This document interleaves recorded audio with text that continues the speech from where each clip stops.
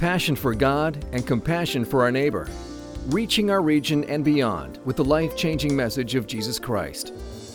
This is CrossWinds Church, and now, here's Pastor Jordan Gowing. Well, it may come as a surprise to you this morning that there was no class offered in seminary on how to pastor a church through a global health crisis. And if there was one, I certainly didn't take it. And so I just want to say thank you, first of all, how gracious you all have been to us and how you've committed to praying for and just asking how you can serve alongside church leadership as we seek how we can best love and care for, shepherd, disciple, continue to live out our mission here at CrossWinds. So I just want to say thank you. If you missed the beginning of our service, I shared a little bit of information about how you can continue to live out that mission and vision here at CrossWinds. Links to resources for families and how to worship together as a family afterward, because we can't have our CrossWinds classes for kids and for students and for adults. So I encourage you to check all of those things out. We'll be posting those things online. But again, I just want to start by saying thank you. The number of people who have reached out and said, how can I serve? How can I continue to live out God's calling for me right now? It's just been so encouraging. And I want to begin this morning with something that a friend who's a pastor in Kansas City shared with his congregation that I just find so encouraging. He said this: "The only thing worse than a difficult situation is failing to see it as an opportunity for something greater." And church, I can't tell you how much joy it brings me to see Christian men and women and even boys and girls asking the questions of how can I be the hands and feet of Jesus right now? How can I live out this calling that God has on my life? And how can I, no matter what may come, how can I continue to be faithful to the gospel? And I've seen a number of people just make this resolution in themselves to say, no matter what may come, and we don't know what the future holds right now. We don't know how long this is going to be. We don't know how severe the restrictions and the isolation may come. But no matter what is before us, people have been saying, I will cling to the unshakable promises of the gospel. And that's really what I want us to look at this morning, this resolve, even in the midst of uncertain times, to say, I will cling to the unshakable promises of the gospel. No matter what happens, in the midst of possible job loss, in the midst of sickness, and maybe even in the midst of death, I am going to hold fast to what God promises me in Scripture. And this morning I want to look at that, and I want to look at it through my favorite psalm, Psalm 73. And in it, we see this resolve from the psalmist. He says this in verse 26, "My flesh and my heart may fail, but God is the strength of my heart and my portion forever." And in this age of anxiety, I don't know if there is a simpler and yet more apt reminder for ourselves that though flesh and though heart may fail, God is the strength of my heart, and God is my portion forever.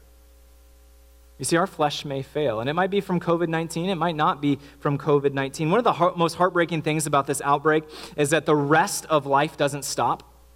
Cancer doesn't take a break during a global pandemic. Autoimmune diseases don't just say, all right, I'm gonna pause until this other threat is over. We might struggle, or our flesh might fail because of COVID-19, and it might be something completely different, but our flesh will fail. It will get tired. It will get weary. It will get overwhelmed. And it's not just our flesh either, it's our hearts as well. The psalmist speaks to our hearts failing. Perhaps many of us feel apprehension right now about what is to come. We still don't fully understand the aftermath of this crisis. We don't even understand how long it is going to last. And there's this emotional and even this spiritual dimension to what we are currently facing. And our hearts can be overwhelmed. And if that's you this morning, I just want to give us all permission to acknowledge those feelings that we're experiencing right now in this moment. You see, there's no benefit from denying those feelings. There's no benefit from hiding them. And whether it's because of COVID-19 or because of economic fallout or 1,000 other things, the heart may fail. Your spirit may be so weary from all that is happening that you can't imagine another day, let alone another week or another month or even longer of having to deal with the same. So what do we do when heart and flesh fail? How can we echo the words of the psalmist here in verse 23? Though flesh and heart may fail, God is the strength of my heart and my portion forever. How can we resolve to say, no matter what may come, I will cling to the unshakable promises of the gospel?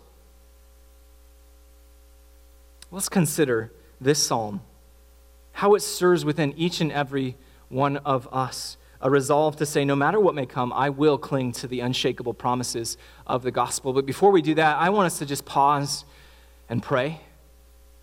Ask for God's blessing to be with us this morning. Ask for his Spirit to work and to speak to us this morning. So let's pause for a time of prayer. Please pray with me.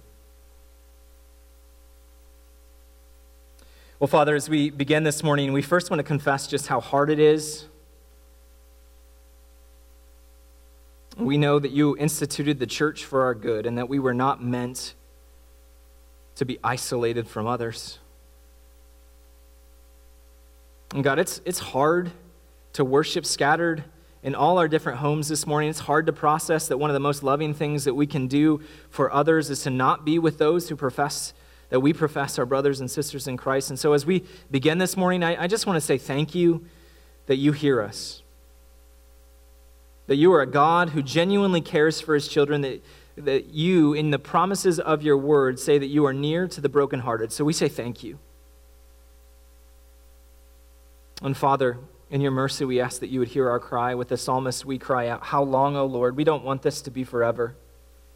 And so we ask that you would end this pandemic quickly for the sake of your children, for the sake of your people. God, we ask that you would intercede. And Lord, as we turn our attention to your word this morning, we ask that you would be with us. We thank you for the promises of your word that say that you will be with us always, even to the end of the age, that there are no conditions on that there are no stipulations, no prerequisites for that gift of grace. And so, Lord, as we open your word, we confess that there are a dozen distractions at our fingertips, especially in this new normal of worshiping in our homes. And so, God, in your grace, we just ask that you would help us to focus this morning. Help us to focus on you. Thank you for hearing our prayers, Lord Jesus. We long for you to teach us through your Spirit, and it's in your precious and powerful name that we pray. Amen. Well, I find the context of Psalm 73 to be incredibly helpful for us, not just in this context, but really in all of life, because this psalm wrestles with what I think are some of the most basic and most natural emotions that we can feel as humans. Envy of those who have it better than us. This wrestling with what is actually fair in our world. Notice how the psalm begins in verse 3 and in the following verses. Asaph, the author of this psalm, writes this, "For I was envious of the arrogant when I saw the prosperity of the wicked. For they have no pangs until death. Their bodies are well fed and sleek. They are not in trouble as others are. They are not stricken like the rest of mankind." Asaph looks at how some people who don't give a rip about following God are safe and secure, and they have all of their needs met, while those who are following God are left in a place with nothing. And he shouts out that this is just not fair, God. I look at all they have, and I look at what I have and how empty my own cup is, and all I want to do is just trade places with them. God, this isn't fair. And maybe you, in this uncertain season, feel the same way. You think, well, maybe I can make this for a week. I can do this for 2 weeks. I can maybe even do this for a month. But if this lasts much longer than that, then I have no idea how I'm going to make ends meet. And I'm taking all of the necessary precautions here in my life to protect myself, protect my family, protect others, to be loving toward my neighbors. And then I see videos of college students in Miami on spring break without a care in the world. And I think of all of this, and it's so easy for me to be envious of the wicked. I would argue that that is actually our default nature. We see what others have, and we are increasingly aware of what we do not have, and whether it's health or wealth or any myriad of other things, our heart says, God, that's just not fair. Why not me? And this really is what the first half of this psalm is about. Verses 3 through 15 are essentially a complaint. You skim those verses and you will see that they really boil down to two things. Asaph is saying two things. God, why aren't you punishing them for their wickedness? And two, why aren't you rewarding me for my faithfulness? Now here's the rub. Because after all, COVID-19 is not a respecter of persons. It doesn't matter how good of a person you are, how bad of a person you are. It is no respecter of persons. So how exactly does this psalm speak to our current context?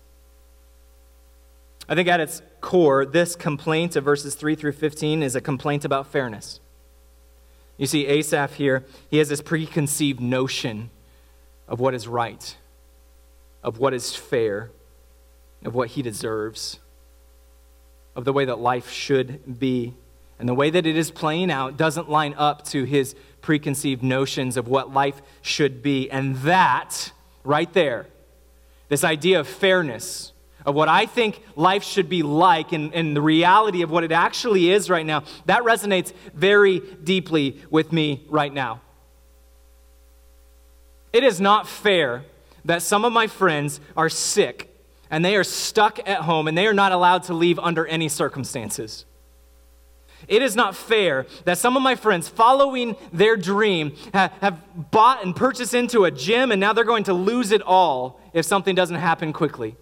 It is not fair that seniors in high school or seniors in college have to spend the last few months of their time together and have that cut short and spend it at home.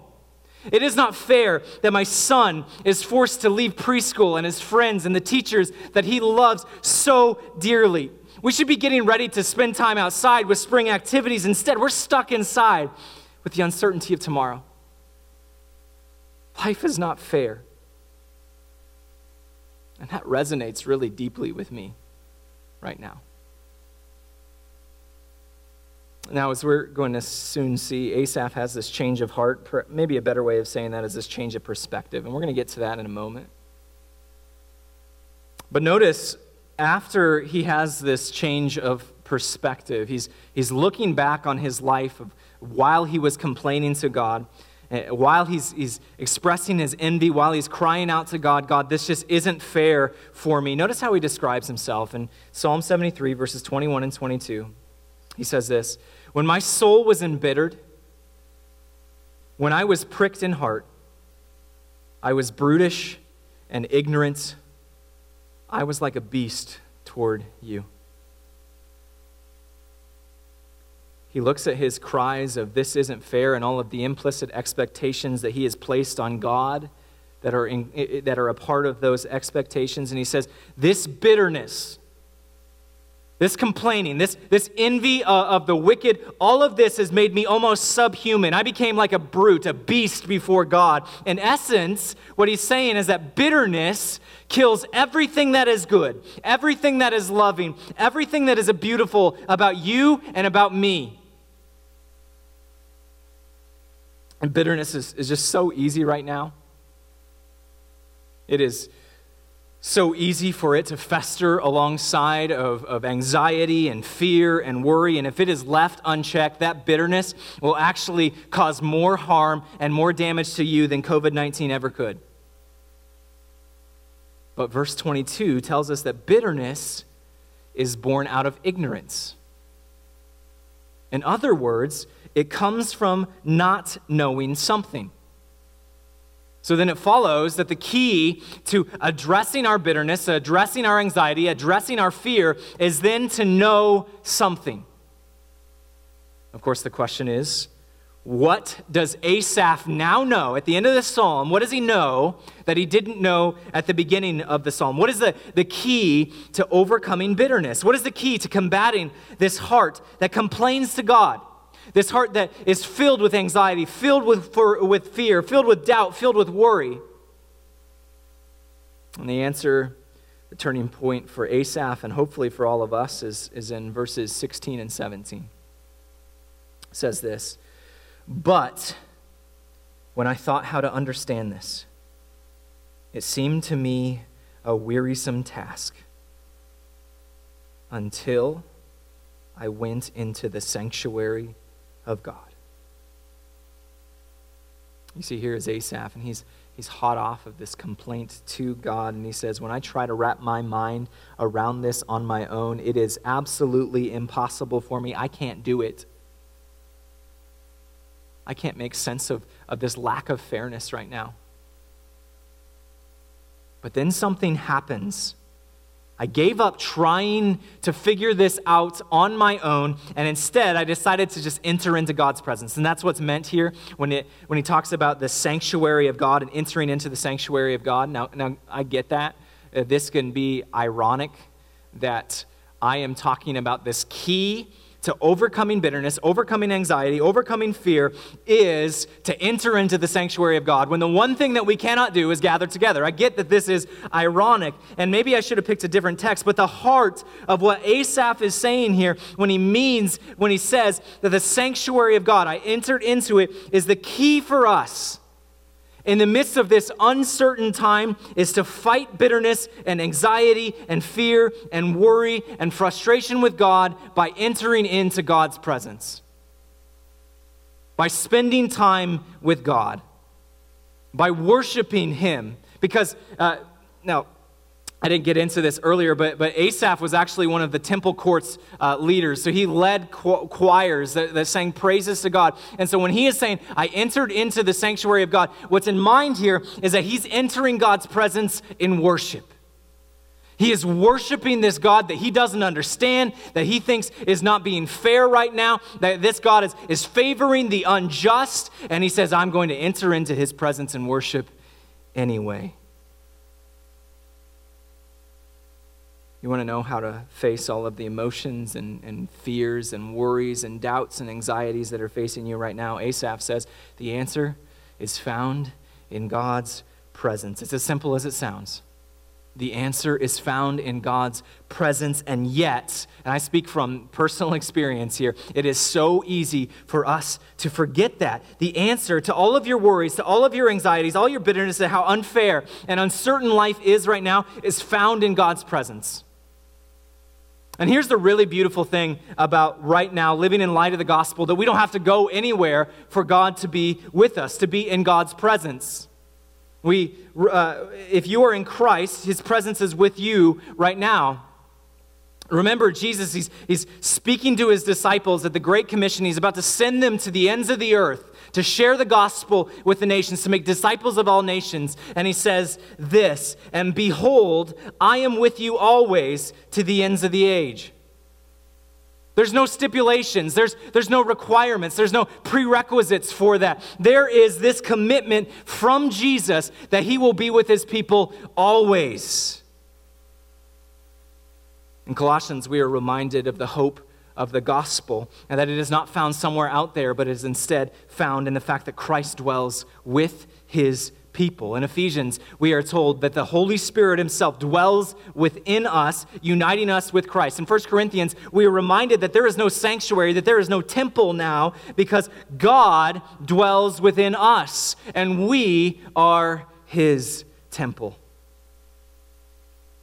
So how do we take what Asaph has said here and this answer that he gives and bring it into our own lives? Well, the answer isn't just found in being in God's presence, because if we are in Christ, then we are already in His presence, that He is already with us. The answer instead is something a little bit deeper. It is to abide in His presence, to dwell in His presence, to commune with Him. Jesus, He's speaking to His disciples right before His crucifixion, and He says this, John chapter 15, abide in me and I in you. As the branch cannot bear fruit by itself unless it abides in the vine, neither can you unless you abide in me. I am the vine, you are the branches. Whoever abides in me and I in him, he it is that bears much fruit. For apart from me, you can do nothing. Do you want to bear fruit in this season of uncertainty? You want to grow in your faith right now as the world is crashing down around us?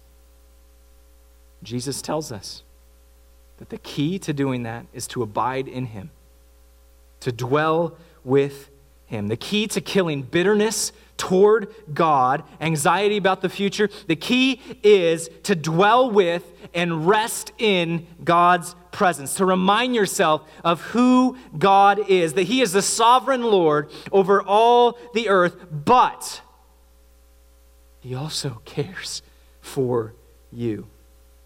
Earlier, Jake read to us this beautiful passage from Romans chapter 8. I just want to read it to you again. What then shall we say to these things? If God is for us, who can be against us? He who did not spare his own son, but gave him up for us all, how will he not also with him graciously give us all things? For I'm sure that neither death nor life, nor angels, nor rulers, nor things present, nor things to come, nor powers, nor height, nor depth, nor anything else in all creation will be able to separate us from the love of God in Christ Jesus our Lord. There is no one, there is no thing, COVID-19, not job loss, not financial distress, not sickness, nothing can separate you from the love of God in Christ Jesus our Lord. It is not a coincidence that Paul, writing thousands of years ago, is referring to the things that will not separate us from Christ, and he says, neither things present nor things to come. He's reminding the church throughout the ages that it doesn't matter what you face, because nothing will ever be able to separate you from the love of God in Christ Jesus. Remind yourself who God is and that he cares for you. Remind yourself of the truths of Scripture. Remind yourself of what Jesus says in Matthew chapter 6. Therefore, I tell you, do not be anxious about your life, what you will eat or what you will drink, nor about your body, what you will put on. Is not life more than food, and the body more than clothing? Look at the birds of the air. They neither sow nor reap nor gather into barns, and yet your heavenly Father feeds them. Are you not of more value than they? And which of you, by being anxious, can add a single hour to his span of life? And why are you anxious about clothing? Consider the lilies of the field, how they grow. They neither toil nor spin, yet I tell you, even Solomon in all his glory was not arrayed like one of these. But if God so clothes the grass of the field, which today is alive and tomorrow is thrown into the oven, will he not also much more clothe you, O you of little faith? Therefore, do not be anxious, saying, what will we eat, or what shall we drink, or what shall we wear? For the Gentiles seek after all these things, and your heavenly Father knows that you need them all. Why shouldn't we be anxious in such an anxious age? It's because your heavenly Father loves you. Earlier this week, Crystal and I were talking about what the next few weeks, months will entail, and we were talking specifically about the financial distress that's almost certainly going to hit each and every one of us in this congregation. And we talked about this financial distress in our own lives.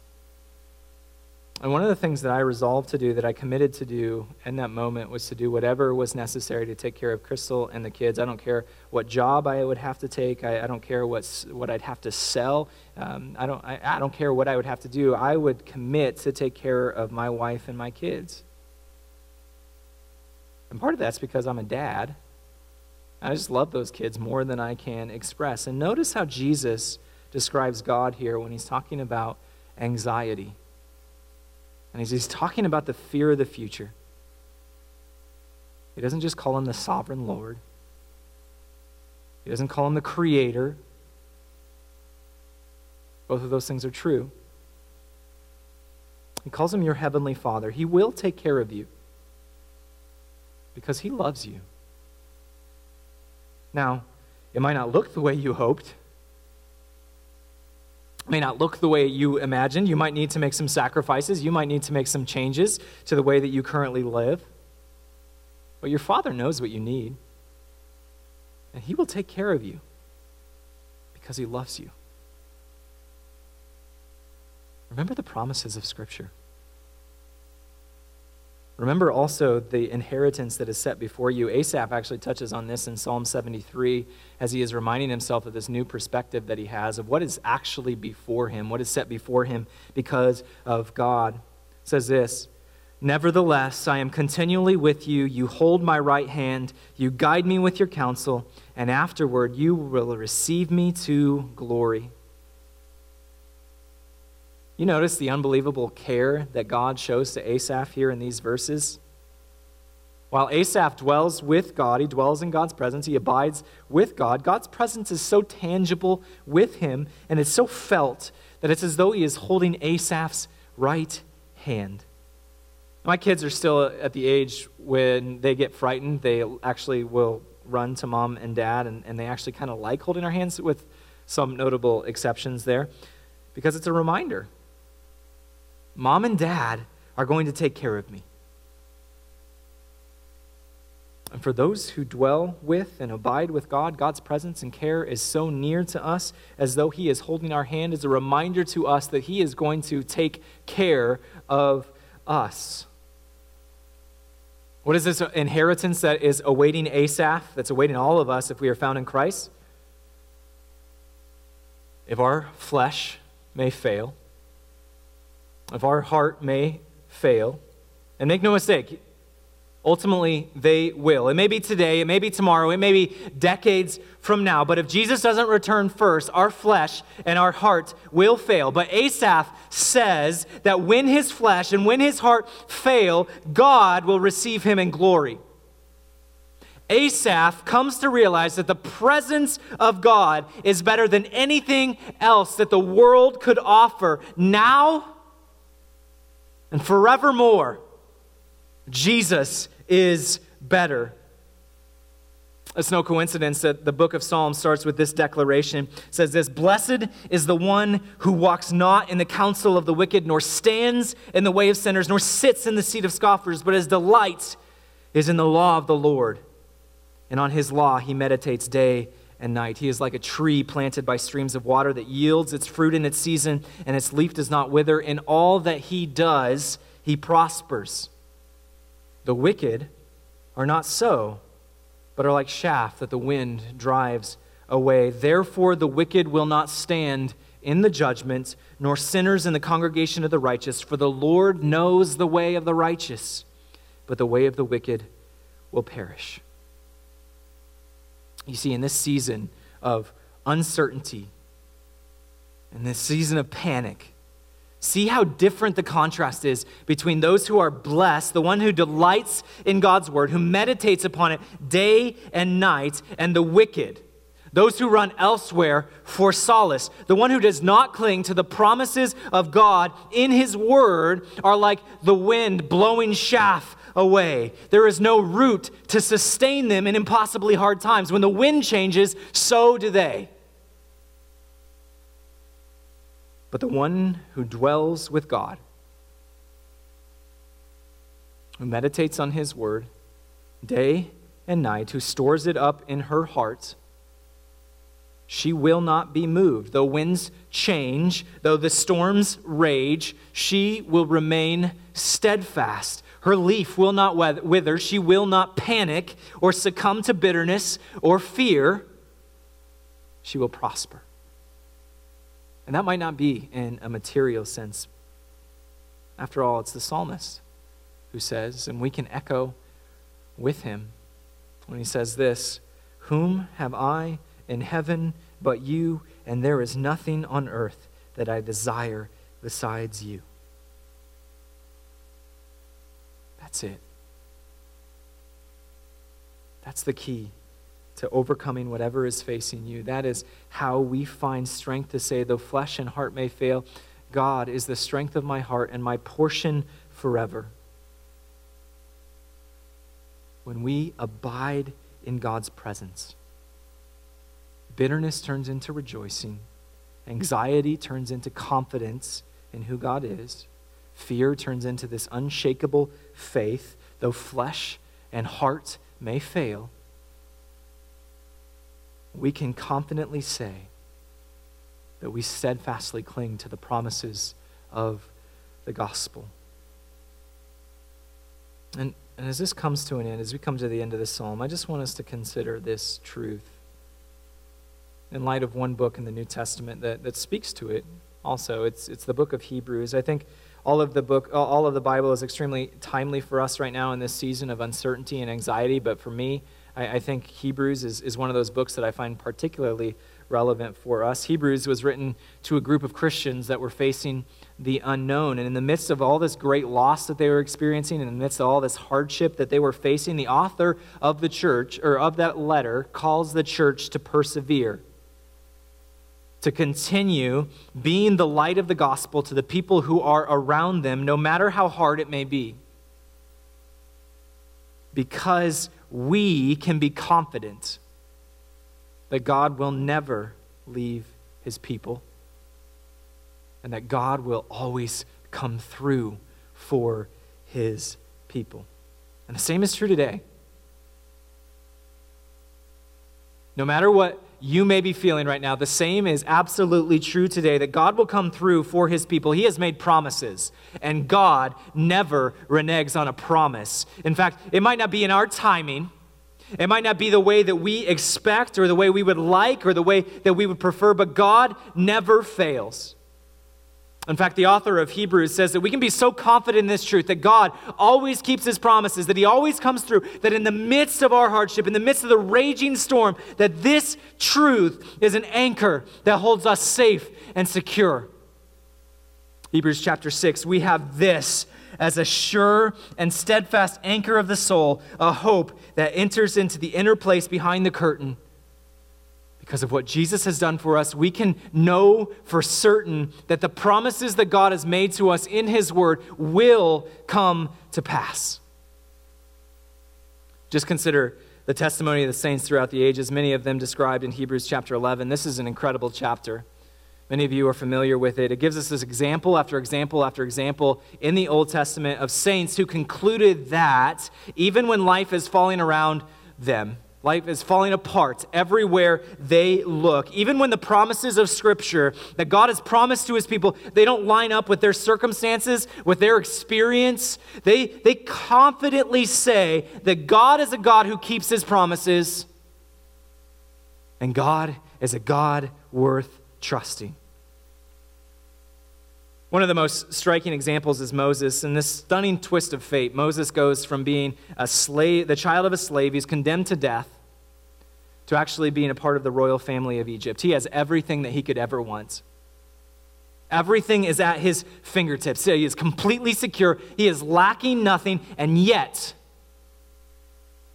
consider how the author of Hebrews describes Moses and how strikingly similar Moses' response is to the one that Asaph concludes. Hebrews chapter 11, 24.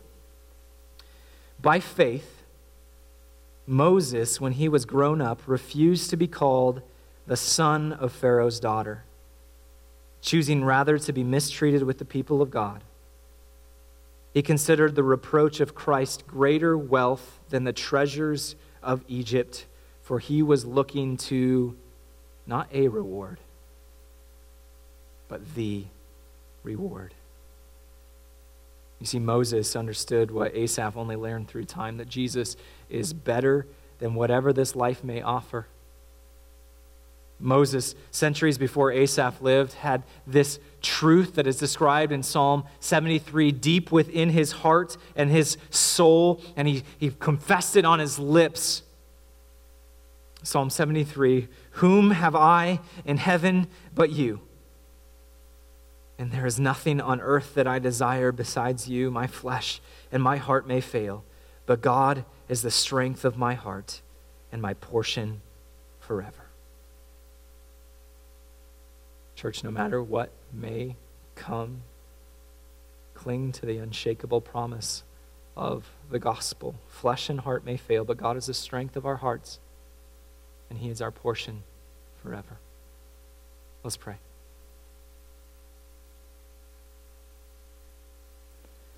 Jesus, we say thank you for your word.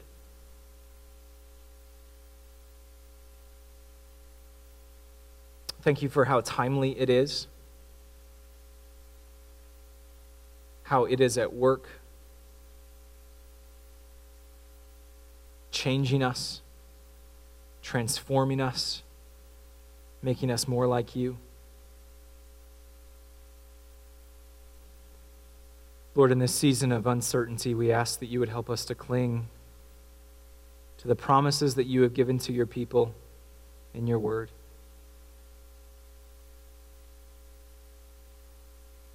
Help us with Asaph to say, though my flesh and heart may fail, God is the strength of my hearts and my portion forever. To say with him, whom have I in heaven but you, and there is nothing on earth that I desire beside you.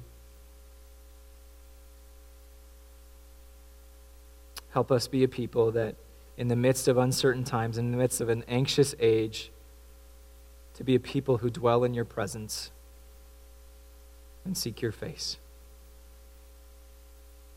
It's in Jesus' name we pray. Amen. This has been a presentation of CrossWinds Church. More of Pastor Jordan's sermons can be found online at crosswinds.tv. Thanks for being with us, and may God continue to enrich your life.